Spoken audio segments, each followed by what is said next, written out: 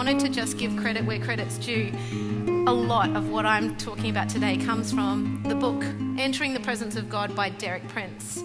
And if you have a chance to get a copy, read it. It is really, really good. And the best thing is that if you don't understand something the first time you read it, you can go back and you can read it again and mull over it. And I know that God will speak to you through that. So today is our third sermon in our series on worship. And so far, David has given us 2 introductory sermons and talked a little bit about the fact that thanksgiving relates to God's goodness to us, the good things he's done. Praise relates to God's greatness, but worship relates to God's holiness. And we also learned that holiness is the entirety of God's character. God is light, he is love, he is justice and judgment. He is anger and wrath, mercy and loving kindness. He is grace and power.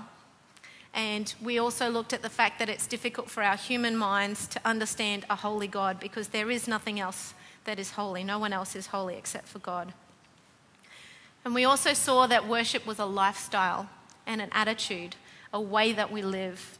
And worship also comes before service. We saw the picture of the cherubs with 6 wings. 2 wings were covering their eyes and 2 faces. 2 wings were covering their feet. That was worship, to cover the face and the feet. And 2 wings were flying, and that is service. So we see that worship is more important than service, and it comes before service.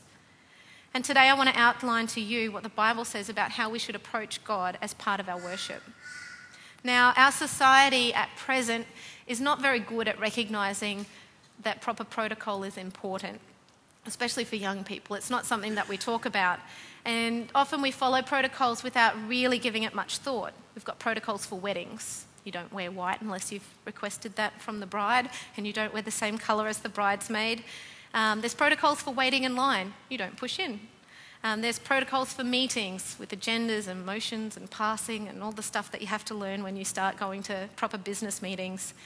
And for these, we approach things in a particular way. We use particular vocabulary.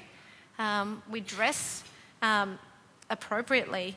And I did a little bit of a research in preparation for this sermon because I knew that we were talking about approaching a holy God, the King of all kings. And so I thought, I'll have a look and see what our society says we should do when we're meeting the Queen. And some of them are pretty funny.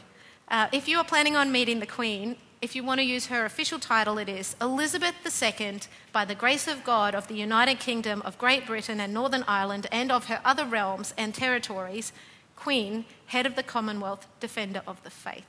But apparently you can just call her Your Majesty and then ma'am thereafter.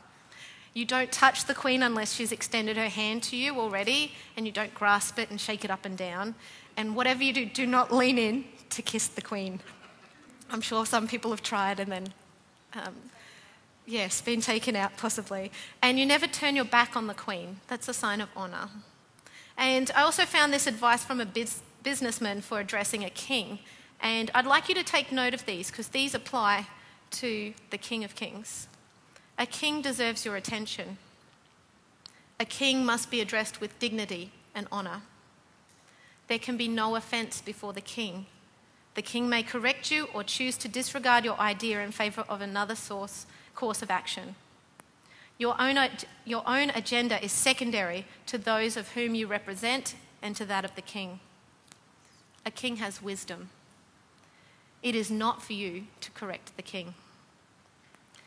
So when we approach God, we are entering, and we want to enter the presence of a holy God. We are entering the presence of the King of Kings. And as such, we have to do so on his terms and not our own. Worship involves complete reverence in approaching God. When we enter God's presence, we cannot rely on what we think or feel or want to dictate our behaviour. We must follow God's prescribed way of access into the throne room. As always, the place to look for this is in God's word, the Bible. And there's a verse in Hebrews that indicates that the pattern of how to approach God is given to us in the form of the tabernacle of the Old Testament. Now, there are approximately 40 chapters of the Bible that are dedicated to the tabernacle complex and the list of items and how they relate to each other. And they're actually listed in 2 separate sections, a repeat So when God dedicates that much space of the Bible to it, we know that it's important and we ought to pay attention. In verse 5 of Hebrews 8, the writer tells us that the tabernacle is a copy and a shadow of what is in heaven. They serve at a sanctuary that is a copy and a shadow of what is in heaven. This is why Moses was warned when he was about to build the tabernacle. See to it that you make everything according to the pattern shown you on the mountain. The tabernacle was created as the visible dwelling place of God. The Israelites would enter the complex for one purpose: to meet with God, to sacrifice, to worship. The tabernacle was God's initiative, God's idea, and God's design. The high priest would follow God's method to progress through the tabernacle in a very prescribed way, and once per year he would be allowed to enter the Holy of Holies, into the immediate presence of God. Now for us under the new covenant, that way of access has been opened up through Christ's death and resurrection, so we have access to the very throne room of God. God has chosen to make us his dwelling place. Ephesians 2:22. Consequently, you are no longer foreigners and strangers, but fellow citizens with God's people and also members of his household, built on the foundation of the apostles and prophets, with Christ Jesus himself as the chief cornerstone. In him, the whole building is joined together and rises to become a holy temple in the Lord. And in him, you too are being built together to become a dwelling in which God lives by his Spirit. Now, the tabernacle was eventually replaced by the temple as God's dwelling place. And in the passage that we read, Paul demonstrates that we, as the body of Christ, are now the dwelling place of God by his Holy Spirit under the new covenant. Thus, the tabernacle is an illustration of how we are to approach God. It is a clear path that is put before us. So I'd like to describe for you the tabernacle complex. It consisted of 3 main sections. You've got the outer court, which is a bit like a courtyard, with the bronze altar and the bronze laver. And then you go through into a tent-like structure, which was the holy place. And in the holy place, you had the table of showbread, the golden lampstand, and the altar of incense.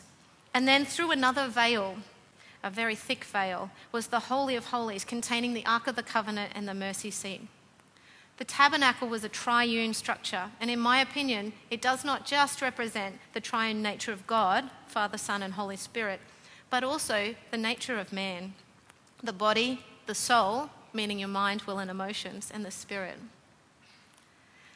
So in looking at the pattern of the tabernacle set out for us, we begin in the outer court, and we move step by step through to the holy place, and then finally into the Holy of Holies, into the immediate presence of God. But in order to progress there, we must first enter the gate. Now, I want you to imagine that you are standing outside of the gate. The only way to enter the tabernacle complex is through the gate. And Psalm 100 verse 4 states that we are to enter the gates with thanksgiving. Enter his gates with thanksgiving and his courts with praise. Give thanks to him and praise his name. The way to begin our approach to God is to thank him for his goodness to us. However, it is possible to step through the gate but not go any further. Now, we've just had a series on discipleship, and one of the important things that we need to do if we're going to disciple someone is to really ascertain where someone is on their journey with Christ. And I have the privilege of teaching in a school where we are expected to lead devotions with our home classes every morning. And I distinctly remember a young man who believed God existed, and he was passionate in thanking God for the wonderful things that God had done for him, for education, family, friends, for having a roof over his head. And yet he, in terms of the tabernacle complex, is just standing through the gate. He hasn't yet moved any further forward because he hasn't accepted Christ as his Lord and Saviour. And it's really easy to thank God, but to worship him requires that we move further. And after stepping through the gate, we have now entered into the courts. But what are we there for? We are there to worship, and so we have to continue. Entering the gate leads you to the outer court, and I believe this is a representation of our physical body. Likewise, when we approach God, we begin in the physical or natural realm. The outer court is the area in which we relate to the body and life of Jesus Christ when he walked on earth. Jesus was fully human. He was able to be seen, able to be heard, able to be touched by natural senses. And so it is in the outer court that we receive revelation through our natural senses or through human knowledge. We see creation around us. We hear, we smell, we taste, we touch. And we read about God in his word. When approaching God, most people would try and begin with the spiritual, but God says, I want your body and the contents as well. The first object that you would encounter in the outer court was the brazen altar. It stood in such a way that no person entering the tabernacle would be able to bypass the altar. The altar was square in shape and it was made of bronze. This was the altar where the animals were sacrificed and slaughtered and sacrificed to God. The bronze altar represents Christ's sacrificial death on our behalf. And in his book, Entering the Presence of God, Derek Prince says, only when we begin at the cross and receive the benefits of the sacrifice of Jesus on our behalf, the benefits of his shed blood, can we move on in our progression of worship. To me, this makes perfect sense. You cannot even begin to worship unless you start at the cross. The bronze altar had 4 sides that I believe represent 4 provisions of God made through the death of Jesus on the cross. They are the forgiveness of past sin, the taking away of sin, the death of our old nature, and the burnt offering. The first of these provisions is the forgiveness of past sins. Romans 3:25 says, God presented Christ as a sacrifice of atonement through the shedding of his blood to be received by faith. He did this to demonstrate his righteousness because in his forbearance he had left the sins committed beforehand unpunished. Unless our sins are forgiven, we cannot progress any further toward God. The second provision of God was the taking away of sin. It is important to note the difference between sins, the sinful acts that have been committed, and sin, the evil, corrupt, enslaving force that causes you to sin. Sin is the source of sins. 2 Corinthians 5:21 says, God made him, Jesus, who had no sin, to be sin for us, so that in him we might become the righteousness of God. When Jesus died on the cross, he dealt with the root issue. An exchange took place. Jesus was made sin so that in return we might be made righteous. The third provision through Christ's death on the cross is the death of our old, corrupt nature. Now, I'm not sure if you've realised, but there's a rebel inside each one of us. And there's no cure or remedy for this rebel. You can't send it to church or, give it lots of spanking on the bottom. It's not going to cure it. The only way to deal with this rebel is death. The rebel must be executed.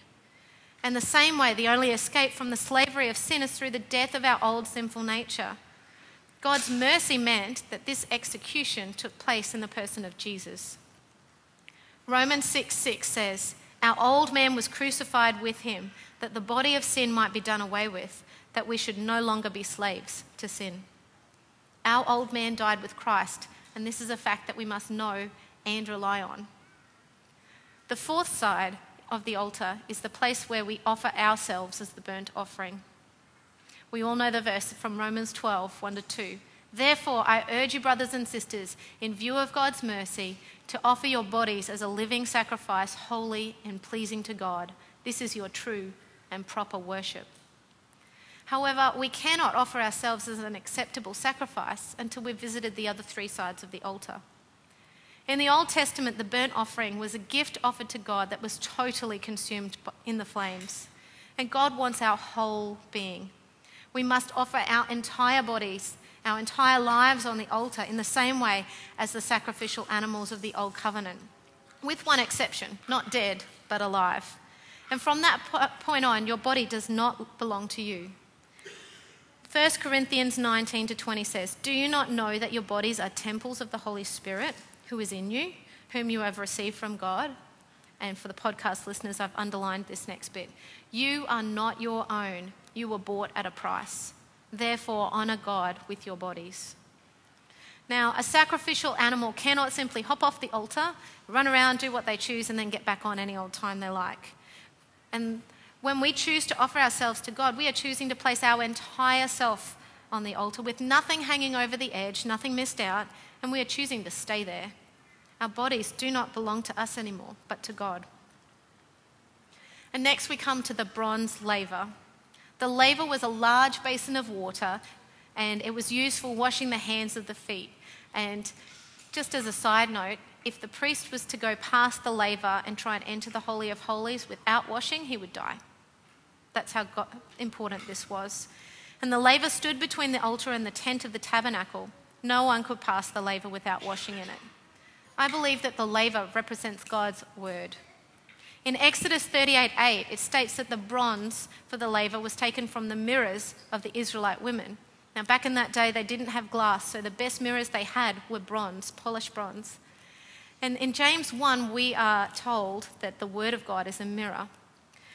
For if anyone is a hearer of the word and not a doer, he is like a man observing his natural face in the mirror. For he observes himself, goes away, and immediately forgets what kind of man he was. God's word reflects our inward spiritual condition rather than our physical appearance. We have two options when we read the word of God. We can say we're really not that bad and ignore any necessary changes or adjustments that need to be made. Or we can hear and obey the word of God. Verse 25 of James states that it is those who read the word and obey it that will be blessed. Now, secondly, God's word is our judge. John 12:47-48. And if anyone hears my words and does not believe, I do not judge him. For I did not come to judge the world, but to save the world. He who rejects me and does not receive my words has that which judges him. The word that I have spoken will judge him in the last day. So God the Father is judge, and he has committed all judgment to the Son. But we see here in verse 48 that Jesus has committed all judgment to the word. So the word is the standard by which we will be judged. Thirdly, the laver was filled with water, and the word of God is a cleansing agent. Ephesians 5:25-27. Christ also loved the church and gave himself for her, that he might sanctify and cleanse her with the washing of water by the word, that he might present her to himself a glorious church. A little while ago, Richard shared with us a vision that really stuck in my mind, and I'd like to share it with you now. There was a great open space with towel rails as far as the eye could see. Some had towels on them and some didn't. Some towels were on the ground under the rails. Some towels had been used and others had not been used. The interpretation given was that everyone has a towel rail. The purpose of a towel is to dry off the water from yourself after you have washed with the word. Towels that were unused represented those that were irregular in their reading of the word. Towels that were crumpled on the ground represented those that were careless with the word. The towels that were hung up to dry represented those that had just been reading the word before the vision. And the towels that were missing, well, no towel was actually needed because there was no washing in the word. What is the condition of your towel? Is it used? Is it dry? Is it crumpled? Is it missing in action? Now, just as showering is a habit that hopefully all of us have decided to build up in our lives so that we don't smell and people don't kind of sit far away from us, we also need to build the same habit with the washing of the water by the word of God. You see, regularly washing in the word is part of our worship to God. Derek Prince states, Christ redeemed the church by his blood so that he might thereafter cleanse and sanctify it with the washing of the water of the word of God. Jesus is coming for a bride who is made holy and glorious by the washing of the word.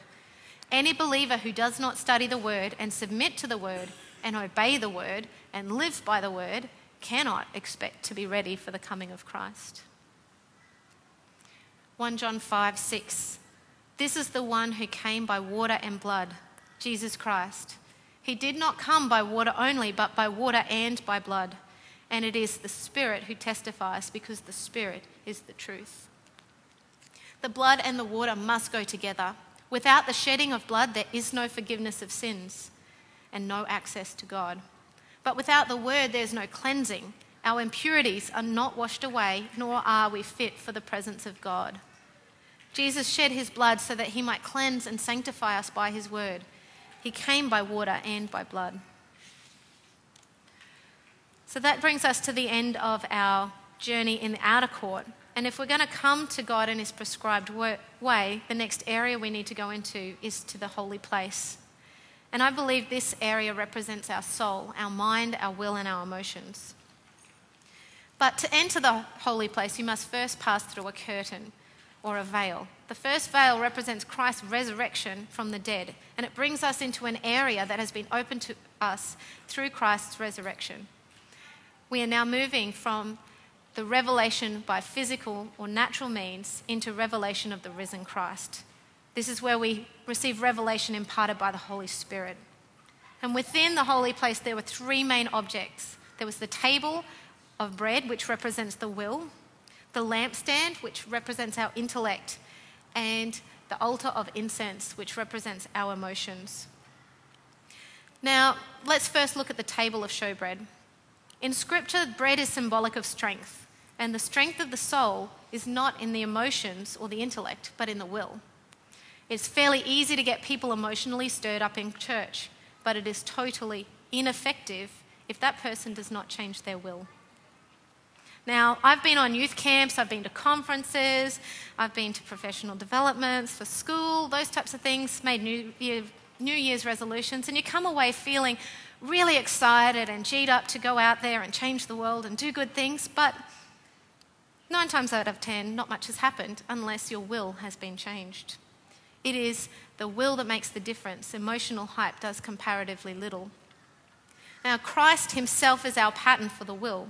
His body was prepared for one purpose, to do the will of the Father. John 5:30, I can of myself do nothing. As I hear, I judge, and my judgment is righteous, because I do not seek my own will, but the will of the Father who sent me. Likewise, there is only one reason that we have a body, to do God's will.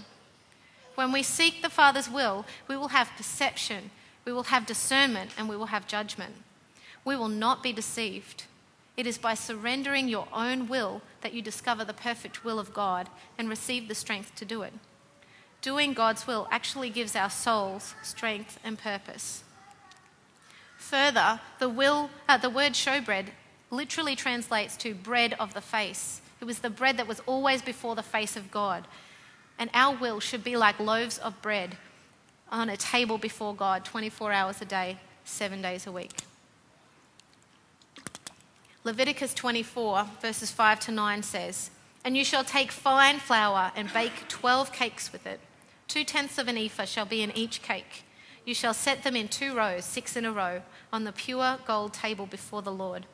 And you shall put pure frankincense on each row, that it may be on the bread for a memorial, an offering made by fire to the Lord. Every Sabbath he shall set it in order before the Lord continually, being taken from the children of Israel by an everlasting covenant, and it shall be for Aaron and his sons. In this passage, we see 8 successive features that are mentioned about the showbread. Firstly, the flour was very fine. Isaiah 28:28 tells us that bread corn is bruised. God deals with our will with continual bruising until it is as smooth and as fine as the flour for the showbread. This is when it's acceptable to God. Secondly, the loaf must be moulded. Our will needs to be moulded to conform to the will of God revealed in the Scriptures. And the pattern for that moulding is Jesus. Next, the bread is baked. Baking requires heat, and heat represents testing. Our will must be tested. How can you truly say that your will conforms to the Father unless it has been tested? It is in the hard times, the days and the weeks, when it seems like nothing is going right, that our resolve is truly put to the test. If we can truthfully say, not my will, Lord, but yours, on days like that, then we know our will is submitted to God. The bread must be ordered. There were 12 loaves in 2 rows of 6. Keeping the showbread in order takes discipline. And without discipline, you cannot be a disciple. Now, when I first read this, it was like God shined a massive flashlight on my life. It was bright, it was shining, and I saw lots of things that needed to be changed. I saw the state of my bedroom. I saw the state of my desk at work. And my life in general. I don't think ordered was the word that you could use for it. Probably chaotic was a better description. And when I went before the Lord, I really did have to repent. You see, I'd not been in the habit of going before the Lord at the beginning of a day and submitting my will to His. Now, I was actively pursuing God and, trying to live a life of discipleship, but there was something missing. I needed to be intentional in submitting my will and doing things His way. If you have trouble keeping order in your life, I suggest that you check the showbread. The next characteristic of the bread that we see is that it must be covered by frankincense. In the Bible, frankincense always signifies worship. We submit our will gladly, not begrudgingly, and we do so without reservation. Your will be done, Lord, on earth as it is in heaven, is the standard. We must positively delight to do God's will. The bread also must be continually displayed before the face of God. God wants to see where the bread is and that it's in order. The bread was protected by a double crown. The double crown was to protect any stray crumbs from falling to the ground. And similarly, there is a double crown around our wills. Luke 21, verse 36 says, "Watch therefore and pray always," 24 hours a day, "that you may be counted worthy to escape all of these things." That's the double crown, to watch and to pray. If we don't watch and pray, we will be caught off guard. Lastly, the bread was put there fresh. We must regularly rededicate our will to the Lord. Smith Wigglesworth says, "Every new revelation demands a new dedication." We must continually rededicate our wills to God.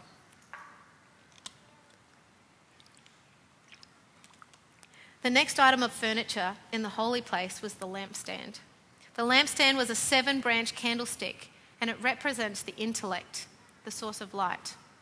The oil in the lampstand represents the human intellect as illuminated by the Holy Spirit. Everything in the tent of the tabernacle was made of pure gold, but the lampstand was of beaten gold. And so was the cherubim, actually. Pure gold is divine in nature. Beaten gold is of divine workmanship. The mind is a creation of God, and it must be beaten and shaped and formed into a certain form. Our intellects need to be fashioned and shaped into what God intends through study and through discipline. 2 Corinthians 10 verse 5 says, We demolish arguments and every pretension that sets itself up against the knowledge of God, and we take captive every thought to make it obedient to Christ.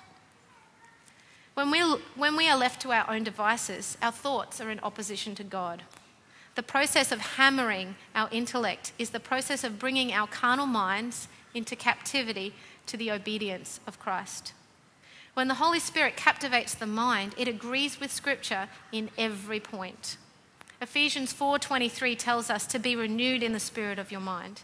And in this verse, the word renewed is actually a continuing present tense. It indicates a process. It's not going to happen overnight, but it will happen. The intellect is also the way that we understand the things of God. When we read the Bible, we ought to be asking the Holy Spirit to illuminate the Scriptures and to enable us to understand them. Without His help, the Scriptures are really quite confusing and difficult. Ask any non-believer. But when we yield our minds to the Holy Spirit, we gain understanding and we gain insight into what God is saying to us. Jesus sets a pattern for our mind in the same way that He sets a pattern for our will. We must learn to think the way that Jesus thought, and the key word is humility. The crucified mind does not argue with God. Instead, it says yes and amen. When our minds are yielded to the Holy Spirit, it completely agrees with Scripture. Now, I'm going to add a word of caution here, and I'm going to do so in the form of a quote from Derek Prince. If your will gets out of order, your illuminated intellect will reveal it, but it will also resent it. Then you will go into darkness. Instead of getting true revelation, you will get false revelation. Jesus said in Matthew 6:23, "If therefore the light that is in you is darkness, how great is that darkness?" Now, I believe this is so important for end times because I personally believe that it can't be long before Christ comes again, and we need to be able to know who the true God is and receive revelation from him and not from another source. I'm going to actually repeat that again. If your will gets out of order, your illuminated intellect will reveal it, but it will also resent it. Then you will go into darkness. Instead of getting true revelation, you will get false revelation. Jesus said, "If therefore the light that is in you is darkness, how great is that darkness?" The final piece of furniture in the holy place was the altar of incense. It was the tallest item in the room. It had horns at the top on each corner, and between the horns burned a fire. The only item that was allowed to be placed within this fire was the special incense that was unlawful to be used or even copied in any other situation. There is an adoration that is unlawful to offer to anyone else or anything else but God. The golden altar is in the realm of the soul. God first deals with the showbread, our wills, and then with the intellect, our mind, and then he deals with our emotions. Emotions are an essential part of mankind. God desires to be in control of our emotions, and if we allow our emotions to control us, we become a slave to them. But once the will and the intellect have been dealt with, we can turn loose our emotions. So let's look a little further at the golden altar. The altar was four-sided and it was square, meaning that the sides were equal in dimension. Our emotions must be balanced, not given to one type over another. And it's my personal belief that a person who's unstable in their emotions is not living according to the Word of God. Also, the altar was protected by a single crown at its top. The crown that protects the emotions is self-control. Our emotions should never be in charge. But this does not mean that we can be unemotional. We have to be unemotional. Anyone who knows me knows that I'm not an unemotional person. I've been known to do a happy dance just because I realised it's a long weekend or that lunch is coming up. You know, you've heard me at football matches. And, you know, I know that God loves us to revel in his goodness and his mercy and his victory. And in 2 Samuel, we hear an account of David, King David, dancing with all his might before the Lord. Now, David was a muscular man, and I cannot imagine that a single muscle in his body remained unused when he danced. And no, David Thomas, I am not talking about you, even though you do go to the gym and you lift heavier weights than I. So, it was David's will that was in control. David's will that told his body to let loose with the emotions and dance before God.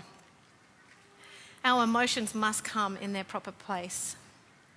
And between the horns of the altar, a fire burned. The fire symbolises intensity, purity, and passion of the soul. God wants us to be passionate in our love for him, but it is a controlled, purified, and directed passion.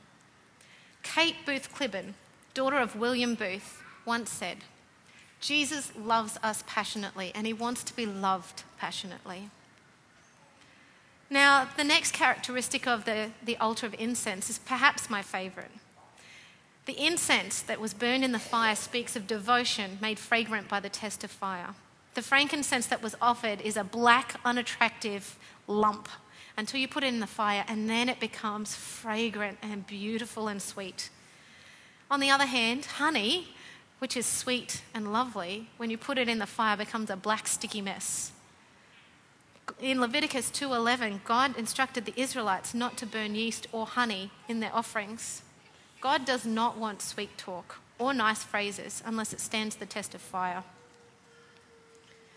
When the frankincense was burned in the fire of the altar, white smoke rose up to heaven. And this, I believe, is adoration expressed in praise and worship. The altar of incense represents the place of worship in the life of the believer. Only God is worthy of our worship.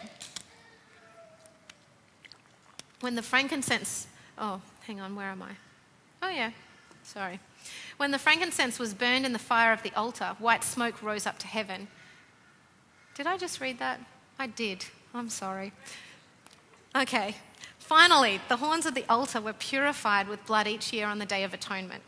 Our worship must always acknowledge that we only have access by the blood of Jesus. Any offering that isn't through the blood of Jesus is totally unacceptable to God. This is not a small matter, so I'm going to repeat it. The only way of access into the presence of God is through the blood of Jesus Christ. The altar of incense becomes our transition from the holy place into the Holy of Holies, from the realm of the soul into the spirit. And with our will, our intellect, and our emotions, in accordance with God's requirements, we are then ready to enter into the very presence of God and discover true worship. So to do that, we need to pass through a veil. And under the Old Covenant, only the high priest could enter into the Holy of Holies, and then only once a year on the Day of Atonement. He would enter with blood from the brazen altar and a censer filled with the incense from the golden altar. The way into the holiest place is with the blood of Jesus and with an attitude of worship. Without worship, we are confined to the realm of the soul. Without the blood of Jesus, we have no legal right of access into God's presence. Ephesians 2:4-6. But because of his great love, God, who is rich in mercy, made us alive with Christ, even when we were dead in transgressions. It is by grace you have been saved. And God raised us up with Christ and seated us with him in the heavenly realms in Christ Jesus. I believe the second veil represents Christ's ascension. We are raised with Jesus from the dead, but we are also raised up to sit with him in the heavenly places. Now, there are only two items of furniture in the Holy of Holies: the Ark of the Covenant and the mercy seat. I believe that the Ark is representative of Christ, revealed to our spirits. In Scripture, an ark always represents a type of Christ. Noah's Ark symbolized you in Christ, but the Ark of Moses represents Christ in you. The ark was made out of acacia wood and was lined outside and inside with gold. The wood represents Jesus' humanity and the gold represents his divinity. And within the ark stood 3 items: the stone tablets on which the 10 Commandments were written, the golden pot of manna, and the budded rod of Aaron. These items represent worship, fellowship, and revelation. The 2 tablets of stones represent God's eternal righteous law. God's law is as unchanging as he is. In Psalm 40, we read a passage of Scripture prophesying about the coming Messiah, Jesus. Then I said, "Here I am, I have come. It is written about me in the scroll. I desire to do your will, my God, and your law is written on my heart." The stone tablets in the ark signify Christ with God's law written on his heart, never deviating by a hair's breadth from the eternal law of God's righteousness. Hebrews 8 verse 10, "For this is the covenant that I will make with the house of Israel after those days, says the Lord. I will put my laws in their mind and write them on their hearts, and I will be their God, and they shall be my people." It is a condition of being God's people that you have God's law written on your hearts. When Christ rules your heart, then God's law rules our hearts. We are totally dependent on Christ. The second item in the ark was the pot of manna that was collected from when the Israelites wandered in the desert and God provided sustenance for them. John 6:48-51 and verse 57 says, "I am the bread of life. Your ancestors ate the manna in the wilderness, yet they died. But here is the bread that comes down from heaven, which anyone may eat and not die. I am the living bread that came down from heaven. Whoever eats this bread will live forever. This bread is my flesh, which I will give for the life of the world." And verse 57, "Just as the living Father sent me, and I live because of the Father, so the one who feeds on me will live because of me." Jesus is the true manna that came down from heaven. We live by him, and as he lives by his union with the Father. It is this spiritual inward union with Christ by which he becomes the hidden manna in our hearts. And the third item in the ark was the rod that Aaron and Moses used to perform miracles before Pharaoh. Now, a rod is a symbol of authority. And when the Israelites challenged Aaron's authority as high priest, God caused his rod to bud and thereby vindicated his authority. Today, the name of the rod is not Aaron, it's Jesus. By the resurrection from the dead, God vindicated the divine claim of Jesus Christ. These three items, the stone tablets, the manna, and the budded rod, symbolize worship, fellowship, and revelation in that order. Out of worship, we enter into fellowship. And out of these come revelation of the mind, will, and purpose of God. God will not fellowship with someone who approaches with irreverence or with haste. The final item of furniture was the mercy seat, which sat covering the ark. There is no mercy, acceptance, or life outside of Christ. The mercy seat is Christ's atonement and sacrifice. It covers the law which none of us are able to keep and now becomes a throne. Hebrews 4:16, let us therefore come boldly to the throne of grace that we may obtain mercy and find grace to help in time of need. It is because God sits on the mercy seat, on Christ's atoning work, that we can go boldly into the throne of grace. Now above the ark were two cherubs made from beaten gold, kneeling and facing towards each other with wings outstretched and their tips touching. Worship, fellowship, and revelation are again depicted in the cherub. The bowed wings are worship. The faces towards one another are fellowship. And God said he will reveal his glory where the wingtips met. Exodus 25 verses 20 to 22 describes the mercy seat. And the cherubim shall stretch out their wings above, covering the mercy seat with their wings. And they shall face one another. The faces of the cherubim shall be towards the mercy seat. You shall put the mercy seat on top of the ark, and in the ark you shall put the testimony that I will give you. And there I will meet you, and I will speak with you from above the mercy seat, from between the two cherubim, which are on the ark of the testimony. And I will speak about everything which I will give you in commandment to the children of Israel. Christ sits as king and priest upon his throne. The hidden life within the ark, the inner life of worship, must come first. Then we can step up onto the mercy seat and be seated with Christ on his throne. Jesus wants to share his throne with you, but there is an appointed way, step by step by step. Our purpose for progressing through the tabernacle is to come into God's presence, into the very throne room of God.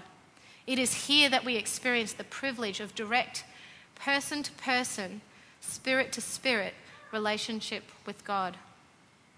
Man's spirit comes alive in contact with its creator, and all activities of the spirit have meaning only in relation to God himself. It is really the only purpose of our spirit. John 4:23 to 24.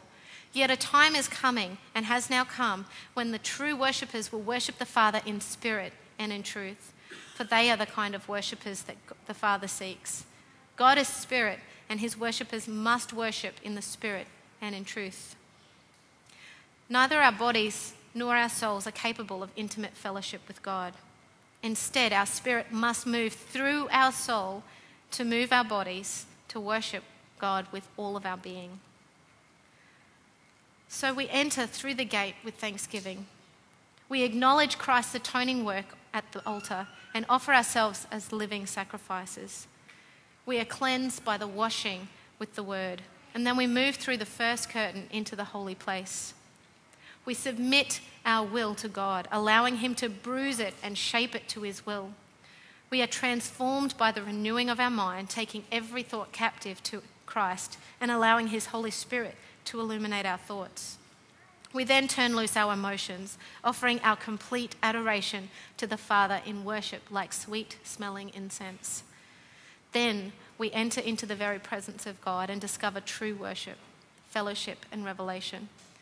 God wants to reveal himself to us, but we have to be prepared for that revelation. Worship is complete reverence in approaching God, and most people come to God for things like blessing, healing, and power, but God wants us to come simply for him. So let's pray. Father God, we thank you so much for the pattern that you have shown us in your word, this clear path that we are to tread when we come into your presence. Would you illuminate our minds to understand what it is that you are saying to us? Would you bruise and shape our wills so that they conform to yours? Would you allow us to worship you and praise you with abandonment? And Lord, would you meet with us when we come into your very presence? Father, we thank you so much for the blood of Jesus that allows us access into your presence.